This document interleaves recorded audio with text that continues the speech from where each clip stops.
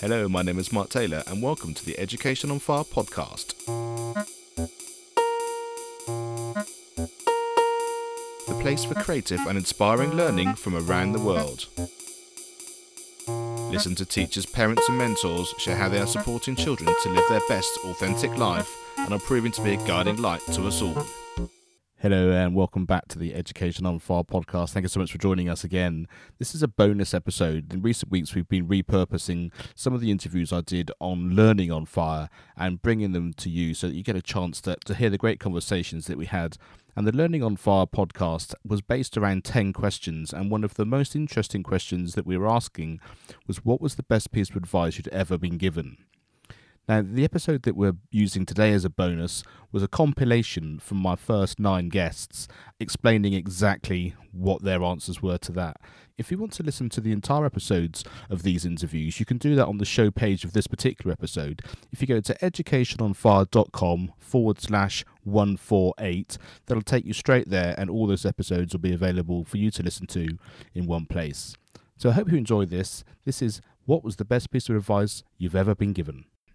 There comes a time in every person's life when you realise it's not about doing what you are told, but doing what you know is right for you. Let us take a journey of learning and discovery with the world's most successful people who are living the life of their dreams, walking through life using their inner wisdom and being of service to others. Forget exams, grades and test scores. What is your purpose? As we let go of what we think should be and learn from our elders to gain knowledge, inspiration and a true sense of who we are. What are your dreams? Does your life have meaning? Are you living a life of significance? Let's talk with today's guest. What was the best piece of advice you've ever been given, and who gave it to you?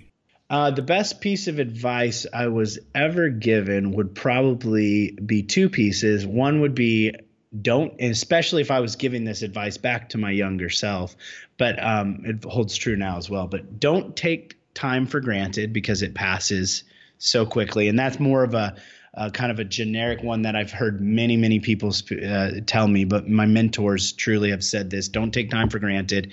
You know, it's very, it's truly limited and we should cherish it. And then kind of off the side of that, which has been more impactful for me recently in the last year or two, is appreciate the small moments. Now, I just had this conversation with my son too, because it relates to all of us. What happens is we get busy, right? Maybe you're busy studying, you're busy with sports, or you're busy with work, whatever that is. And we actually set goals. We all even subconsciously, like, you know, many of us write out our goals or we have visible our goals. But even if you don't do that, you have things you want to accomplish. Maybe it's making JV or varsity, or maybe it's getting an A on this test. So we all have these kind of goals. And human nature is, once we get to that goal, like, we're constantly chasing that goal. Once we achieve it, we push the goal further. Now it becomes, I want to get an A on every test, or I want to get straight A's, or I want to have to be first string on varsity, or, you know, I have to make a certain level of income, or whatever that is. And as human nature, what happens, we push harder and harder and harder. We achieve all these goals, but the goals continue to go forward because we're never satisfied with what we've just accomplished. So stopping and recognizing when you achieve those moments, those goals, no matter how small they are, and turning around and looking back and seeing where you've come and appreciating that journey will make a huge difference as far as happiness and gratification in life, and also later on in life make a huge difference from burning out or overwhelm or stress. Yeah, I actually have a quick story for this, and it is not by a person. I think I was reading a book, and I forgot the name of the person who wrote the story. In China, like, we do palm reading, and if you take out one of your hands, and you will see on your hands, the inside has like different lines, right? Like kind of wrinkles here and there. So the line that is closest to your thumb, and we call that one the lifeline. So what lifeline does is it symbolizes longevity, lifespan. So the longer that line is, and I mean, theoretically, the longer your life is supposed to be. But the interesting part is, if you are making a fist And you will notice that more than 2/3 of this lifeline is going to be inside your fist. So what this tells us is we control our lives. And more than 2/3 of our lifelines are inside our hands, inside the fist, and we control our lives. Don't let other people control your life, and allow yourself to design your own life. So that story has been with me like forever, especially coming to the US and starting this journey. I love that story. Yeah.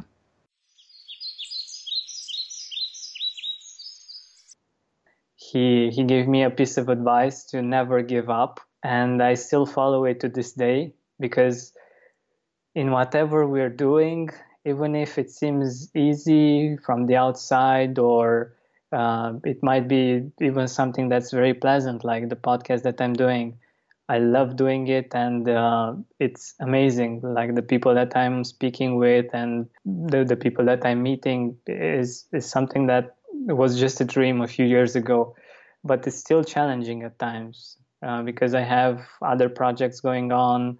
I have my own bills, my own expenses, and I have to find a way to balance everything, my own life with the work that I'm doing. And it can be challenging at times, but not giving up was really something that I got from him. It was something really powerful that I didn't forget.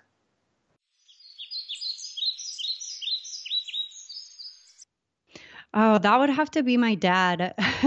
I remember, so Mark, when I left my corporate job, I tried to start my own business, like completely from scratch, had no idea what I was doing. I just learned what entrepreneurship was. I went off on my own. I struggled and hustled for 6 months. It didn't work out. I didn't get any clients. I wasn't making any money. I had responsibilities. I had to go back to corporate America. And then I had the opportunity to leave corporate America again. And it was either going to be to try and pick up my business again and give it another go and really try and make that happen, or to join John, my boyfriend at the time and still, and now business partner. So you know which choice I made. But that was a really, really, really tough decision. You know, I felt like I was caught between this really like self-doubt stage where I wanted to prove to myself and to others that I could make it work. It was embarrassing and heartbreaking that I had to go back to corporate America, that I couldn't run my own business. Or, you know, there was so much that I wanted in this other opportunity for John and I to become partners, to pick up on the vision that he had, which I absolutely loved, you know, impacting and inspiring people to become entrepreneurs. I absolutely love that. And so I remember calling my dad up and saying, Dad, I don't know what to do. Like, I'm definitely quitting my job, but I don't know if I should go it on my own and really like prove to myself that I can make this work, or join John on the team at Entrepreneurs on Fire. And he said, Kate, follow your gut. Like, whatever decision you make is going to be the right decision, because even if it doesn't work out, you're going to learn a lesson from it and you're going to be able to make a different choice from there. And like, ever since, trusting my gut is like not something that anybody has really ever said to me directly, but has impacted so much of how I make decisions now. Like, if it feels wrong in my gut, I don't do it. And it's served me over and over and over again.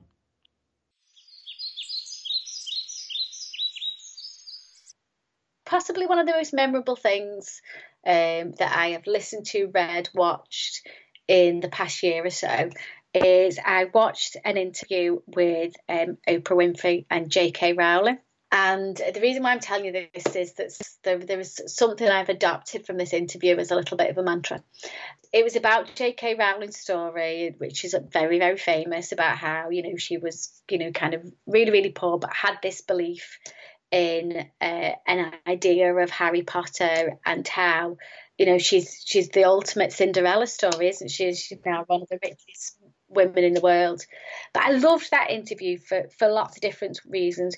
One, because of kind of, she was, you know, obviously a very, like, a spiritual person, and, you know, believes in herself and doing good in the world, which I absolutely love.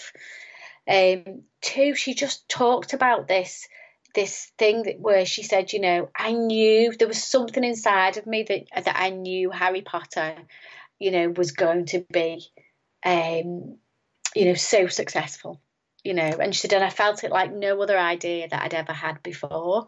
And I kind of feel that way about STEAM School. And then she talked about the Harry Potter books. And the last line of the last Harry Potter book is all is well. And I just thought that was wonderful.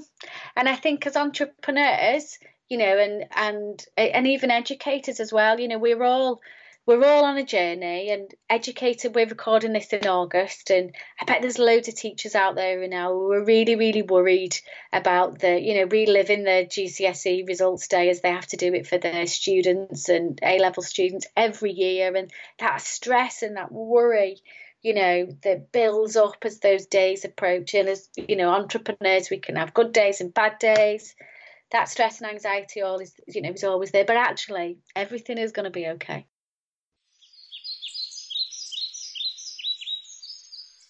Boy, that's an interesting one. I think the one that really struck me the most was, and this one's a little difficult to talk about at times. So right after I came out of the closet, my wife and I were going through marriage and family counseling and all that sort of stuff. And, you know, we were trying to work through this. And I remember my wife so badly wanting to somehow try to stay together. And I was just like, this isn't going to work. This isn't who I am, even though we've done this. And so we're working with this therapist. And it wasn't going really well for my wife. Wasn't really working because she was looking for the answer she couldn't get. There was nothing that was going to change who I was.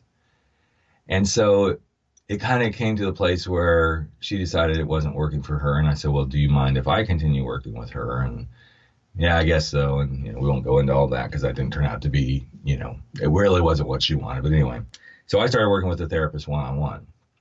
And I went in at one point in time and I said, you know, there's just something about you, and I'm saying this to the therapist, that makes me feel like you really get me more than the average person does. And she goes, oh, why do you say that? I said, I don't know. You seem to really get this. And she said, well, I rarely admit this, but she goes, I feel like I can do this with you. It's because my husband came out of the closet late in life. And I was really taken aback by that because, not because it was like so shocking, but in a way it was shocking, but I'm like, wow, she does really get me. And then she said these words. The thing I most learned about this whole experience was I could be angry and unhappy until I realized my husband was angry and unhappy because he couldn't be who he was. And nobody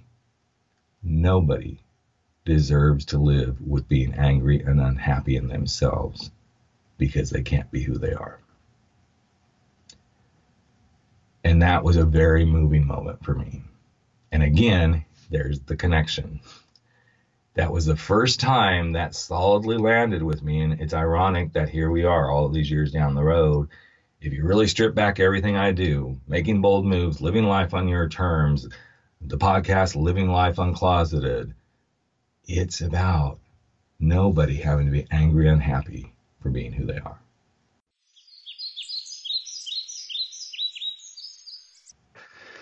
I would say this is more recent. Probably when I say recent, like in the probably 3, 4, 5 year range. It's basically don't be afraid to fail. Like don't be afraid to try, and don't be afraid to fail. I'm always a bit of a perfectionist sometimes. You know, a lot of people are. I think they don't want to try something because they're afraid to look bad, or they fail. How are they going to go tell their parents or their friends? So they don't take that first step. And you know, I didn't start my own software stuff for a very long time. I pushed off. I delayed.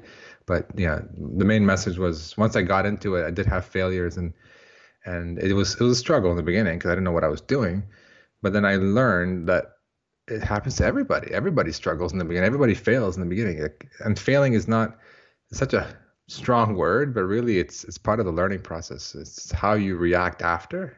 If you learn from it and you adjust and you try again with a different angle, that's the way to go. If you see failure like, all right, this is not meant to be, I'm going to stop here, then you're not learning from your mistakes. And that's what you need to do is you need to try, you need to fail or make mistakes. I don't say fail is kind of a strong word. Make mistakes. It's okay to make mistakes. And the key is to learn from them, man. Because if you don't try, you don't make mistakes. If you don't make mistakes, you don't learn.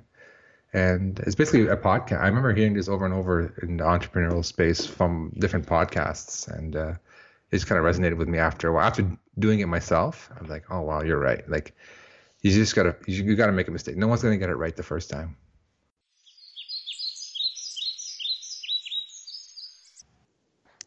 I have to go back to my father on this one because he really, really helped me out with this piece of advice. When I was a teenager, I must have been 17 or 18 at the time, and I had somehow miraculously found myself in a friendship, right? And so there was a girl who lived down the street. Her name was Casey, and Casey and I were inseparable for probably 6 months. It feels like it was so much longer than that, but it was probably 6 to 8 months. And we would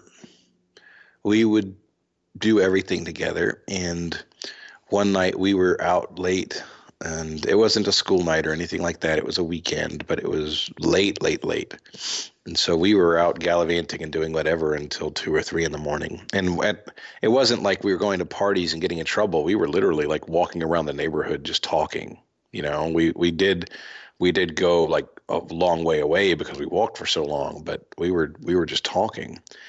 And I came back and I found my father sitting in the living room. He was just sitting there awake, waiting for me. And he asked me where I'd been. And I told him everything. I told him where I was, what we were doing. I told him how far we went. It just was really open. And he really looked surprised. And the surprise on his face was because I didn't tell the truth that often back then. I was definitely a dishonest person in my teenage years. And I was good at it. I was such a quality liar. And so he could tell that I was telling the truth, and he was stunned. And he stopped and he said, "Okay, Jonathan, listen, I'm really irritated with you. And I'm just, obviously I'm awake this late. I'm waiting for you. And if you ever do this again, these are going to be the consequences. But because you just told me the truth, I want to acknowledge that and say thank you. And so I'm going to let this be a warning. Don't do it again." And he went to bed.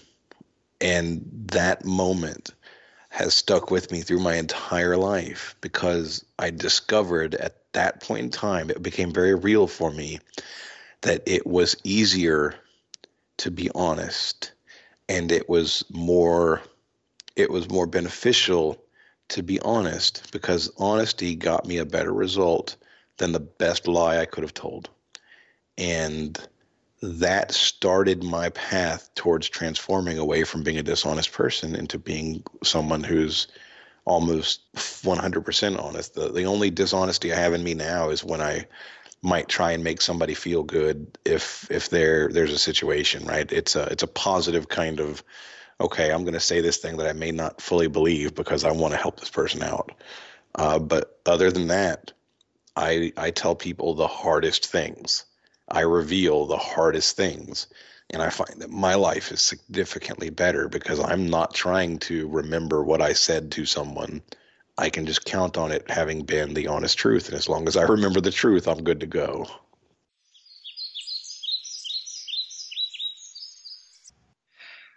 Well, I'll say there's two things. One was my mom suggesting I write thank you notes because that has come back to me in ways I could not even imagine, because you're remembered and it stands out and people appreciate the time. You mentioned that yourself. The other one was my father. He suggested way, way back, treat every job you do, whether it's your own business or you work for somebody, like you own that business. Take the time to do it right the first time. Don't get sloppy. Don't go too fast. And take the time to look at the details. My father, being an architect, was all about details. And he was always pointing out things in rooms and buildings that most people never see. And I think those three pieces of advice work in any field that you want. But the main one was treating your job like you own the business. Because my first job, I went into working for a small company, and I just acted like it was mine. And it doesn't mean you boss people around. I don't mean that. It means that you have the care for your job and the interest in your job, that everything is important. If there's a piece of trash in the hallway where you work, stop and pick it up and throw it away. If the bathrooms are dirty, clean them. And I know that may sound funny to some listeners going, what is he talking about? But if you treat your job, even if you're working at a fast food place or restaurant or whatever, like you own the place, you will stand out, you will shine, and you will be offered opportunities that you never imagined. Because I'll tell you something, not only the clients will notice it, but your boss will notice it. And your boss will go, that is somebody that I want to keep around. I'm going to give them more opportunity to strive to be better and to do more with the business. And like the job that I ended up in for 20 plus years, I ended up owning a part of that business. So that's the way I think that my father really helped me. And I always think back. And another one real quickly is a driving coach I had when I started vintage racing. His name is Louis Shevchik. He helped manage my race cars and so forth. He's been a guest on my show. He owns a restoration facility and a vintage race car prep shop. And the first day I was going to go do my first race, I was very nervous. It was raining. I was in a little British car, a Lotus Formula Junior 18 with very tiny little tires. And I was sitting there going, what am I doing? This is crazy. And he said, hey, Mark, just to remind you, the throttle goes both ways. And it's a little metaphor that works for life too, that you don't have to have your foot all the way to the floor all the time. In fact, sometimes it's good to back off a little bit, take a breath, take a rest, look around, and then refocus, repoint and shoot, and then stand on it again. I've used that in a variety of ways with my life, because I tend to kind of push myself really hard to sometimes stop, step back, take a look at what I'm doing, evaluate it. Same with people, stop, give them a chance, give them a rest, and then put your foot down into it again to get through the track. So hopefully that was a good answer for that question. Thanks for listening to the Learning on Fire podcast. For more information, please visit educationonfire.com and follow the links from the homepage.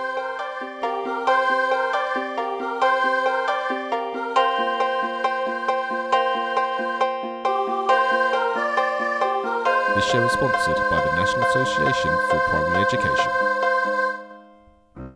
Education is not the filling of a pail, but the lighting of a fire.